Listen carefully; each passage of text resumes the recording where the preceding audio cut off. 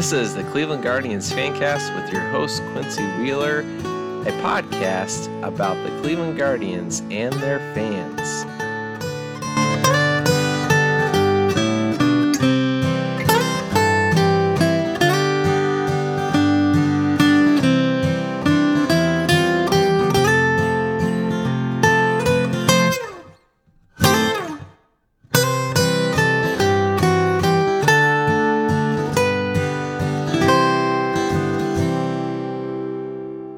Hello and welcome to the Cleveland Guardians Fancast. I'm your host, Quincy Wheeler. You can find us at Guardian Fancast on Twitter. You can email me at quincy@guardiansfancast.com. Also find my personal account, Quincy Wheeler1 on Twitter. Having a great time interacting with Guardians fans there, making fun of Mariners fans who think the Guardians are terrorists because they won some baseball games.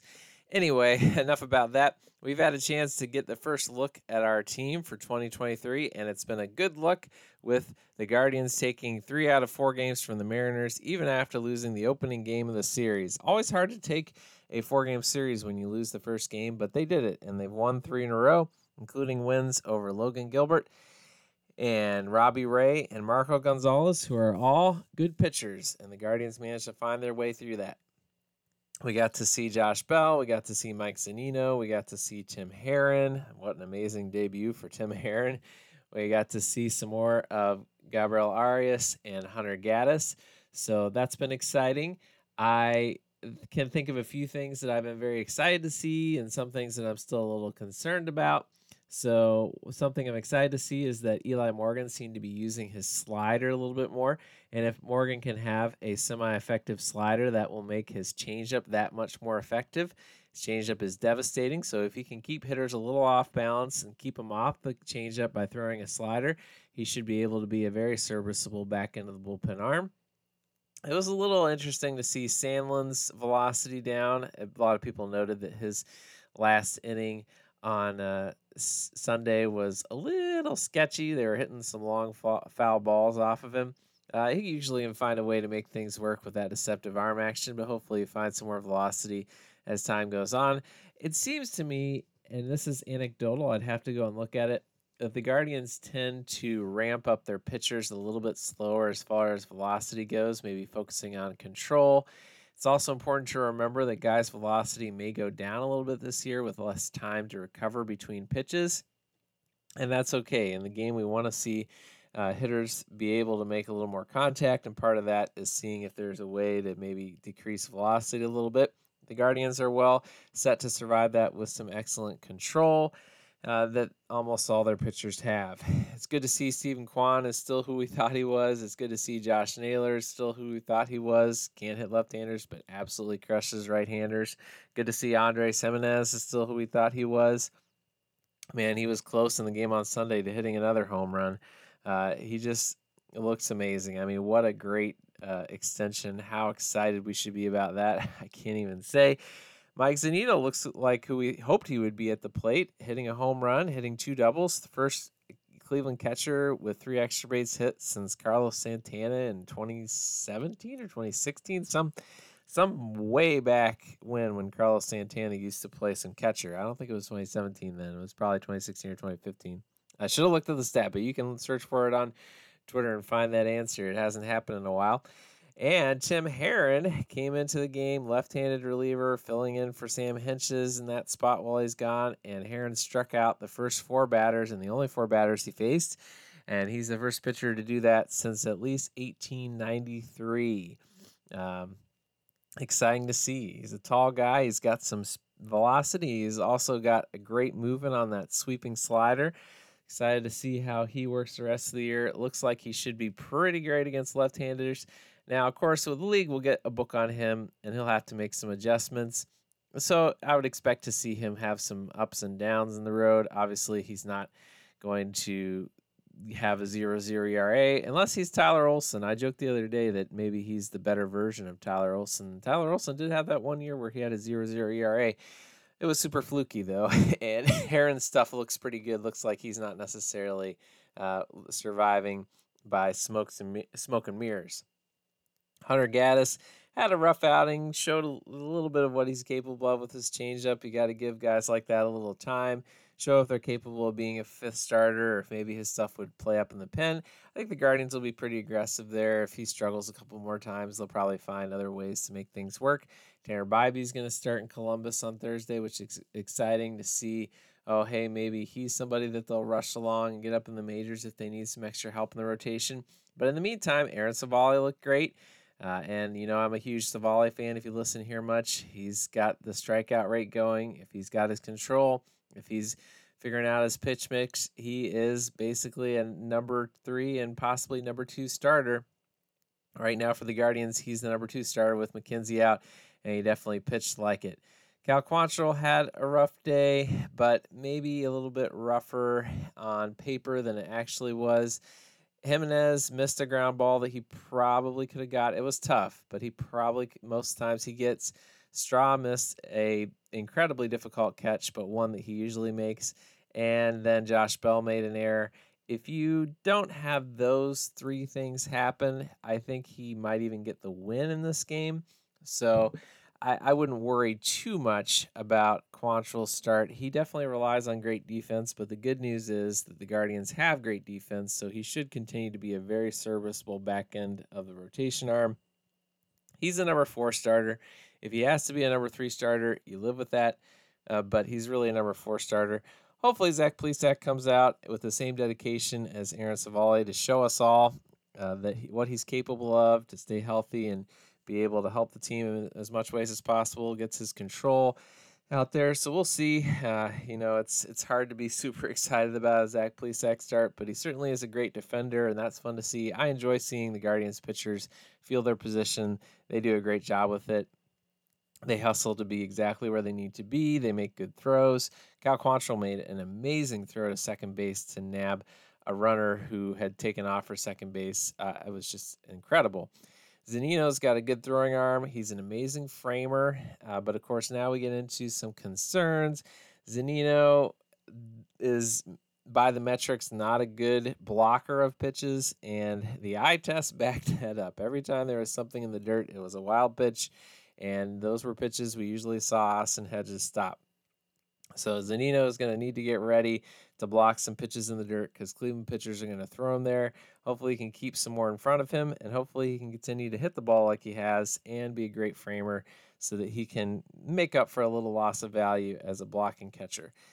I like Zunino, though. It's hard for me not to root for the guy. You look at him behind the plate, he just seems like a comforting presence. I enjoyed hearing him talk about how to guide Karinchak through a rough appearance and through some emotional times. I think he's going to be a great help to this team everywhere he's been, from Seattle to Tampa Bay. The fans love him. The players love him. So I still think it's a great signing, but there will be times where the inability to block pitches will be super annoying, and it was this past weekend. Hopefully it gets better as he continues to come back from thoracic outlet surgery, but it's great to see him get some hits. Josh Bell, he got 1 hit, but he took like 5 or 6 walks. So the on-base percentage is still working for him, and the ability to take walks is something that we heard about, and it definitely looks to be true. To me, I wasn't real concerned about anything I saw from him hitting-wise. He seemed like he was seeing the ball well, got a couple good swings off.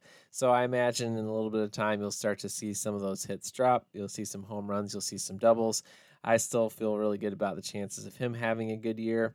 And it was good to see Miles Straw have a good series. He's showing that he's capable of hanging around at the plate, which is huge if you can get him to start.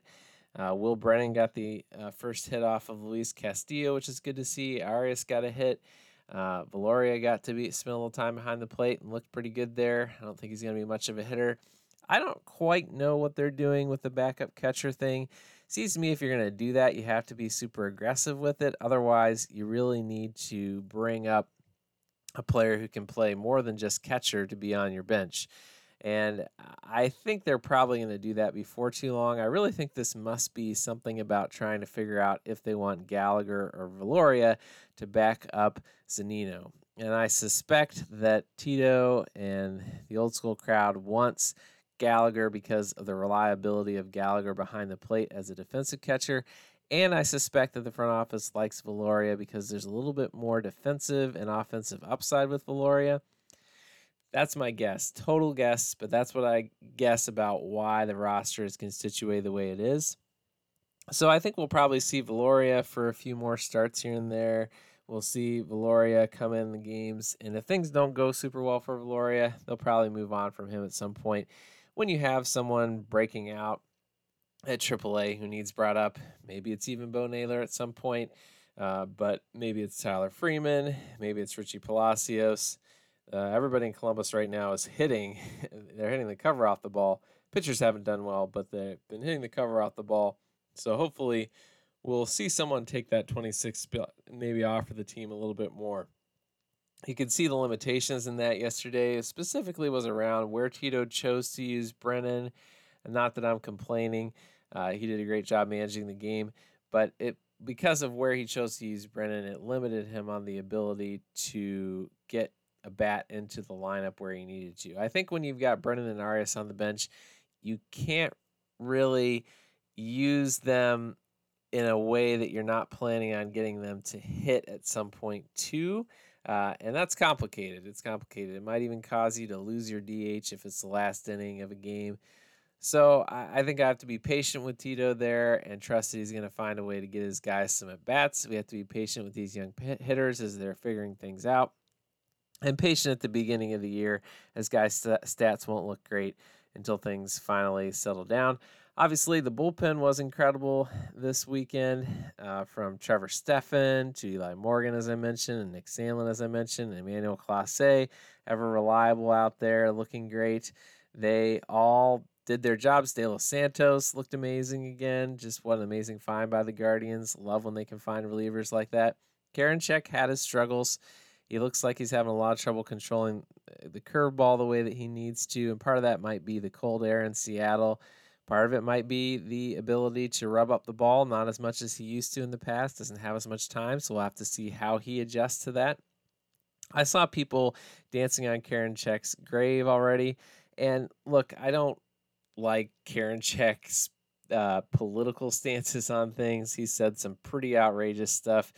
Well, good thing for him is he's taken down his social media, so we can only hope that he's growing from that. Not really sure that he is, but I can put all that aside and root for a team, root for a player. Don't have to agree with him on everything. In Karinchak's case, it's more about some pretty outrageous, hurtful stuff that he has posted.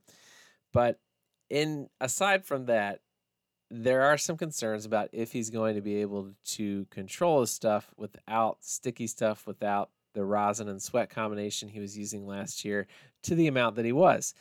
I do think that he'll figure it out. I do think that he's got the stuff, that he's probably got some experience working on it without sticky stuff as much as he was using before. He's had off season to work on it. He's had spring training to work on it. And I think that he'll probably figure out a way to be effective. I do think that I would like to see Stephan and De Los Santos in those more high leverage roles than Karinchak for a while until he shows that he's really got command of that curveball, because that's when he is a super dangerous weapon. One other thing I want to mention, I do hope that Jose Ramirez stops swinging at balls outside the strike zone. I feel like he's just trying to be a little too aggressive, and part of that might just be the beginning of the season, trying to get things going. I feel like he cares so much about helping the team. He thinks he can get to pitches that he probably can't get to, and if he does, they won't be pitches he'll be able to hit very far. I'm not concerned about Jose Ramirez. Let me be clear. I know that he'll be fine, but I do hope that there aren't some habits he's going to have to work through that he developed last season after he tore his thumb, where he started really chasing pitches out of the zone. Maybe to try to compensate for not being able to hit the ball as hard. He wanted to hit it more often. And that's something he doesn't need to do. He can take his walks. If Jose takes his walks, things get really fun, because then you get Josh Bell coming up with Jose on base. You get Josh Naylor coming up, and this team just makes so much contact that good things can happen, especially when you get guys on base. They need to be able to get by guys on base, and they need to be able to hit the occasional home run, which is what they did this week. Surround that with excellent pitching, and this team can go a long ways, and that should be very exciting to Guardians fans. Plus, they're always super fun to watch. Go on the internet, see Jose Ramirez in a funny pose after the game, and being excited to go on to the next stage to Oakland and play the Athletics. See the team hug after the games. They're drawing little hearts in the air and doing some sort of like spirit fingers type things. So it's fun to see them excited to play the game, excited to be back out there.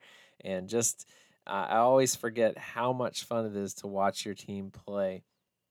From Ahmed and his hustle to Josh Naylor and his bombs to Jose being Jose to the whole adorable team. It's just great to have them back, and I can't wait to watch them again. It'll be nice when they're not on the West Coast every night, but for now, we'll take an extra cup of coffee and catch up with our boys in Oakland. Go Guardians.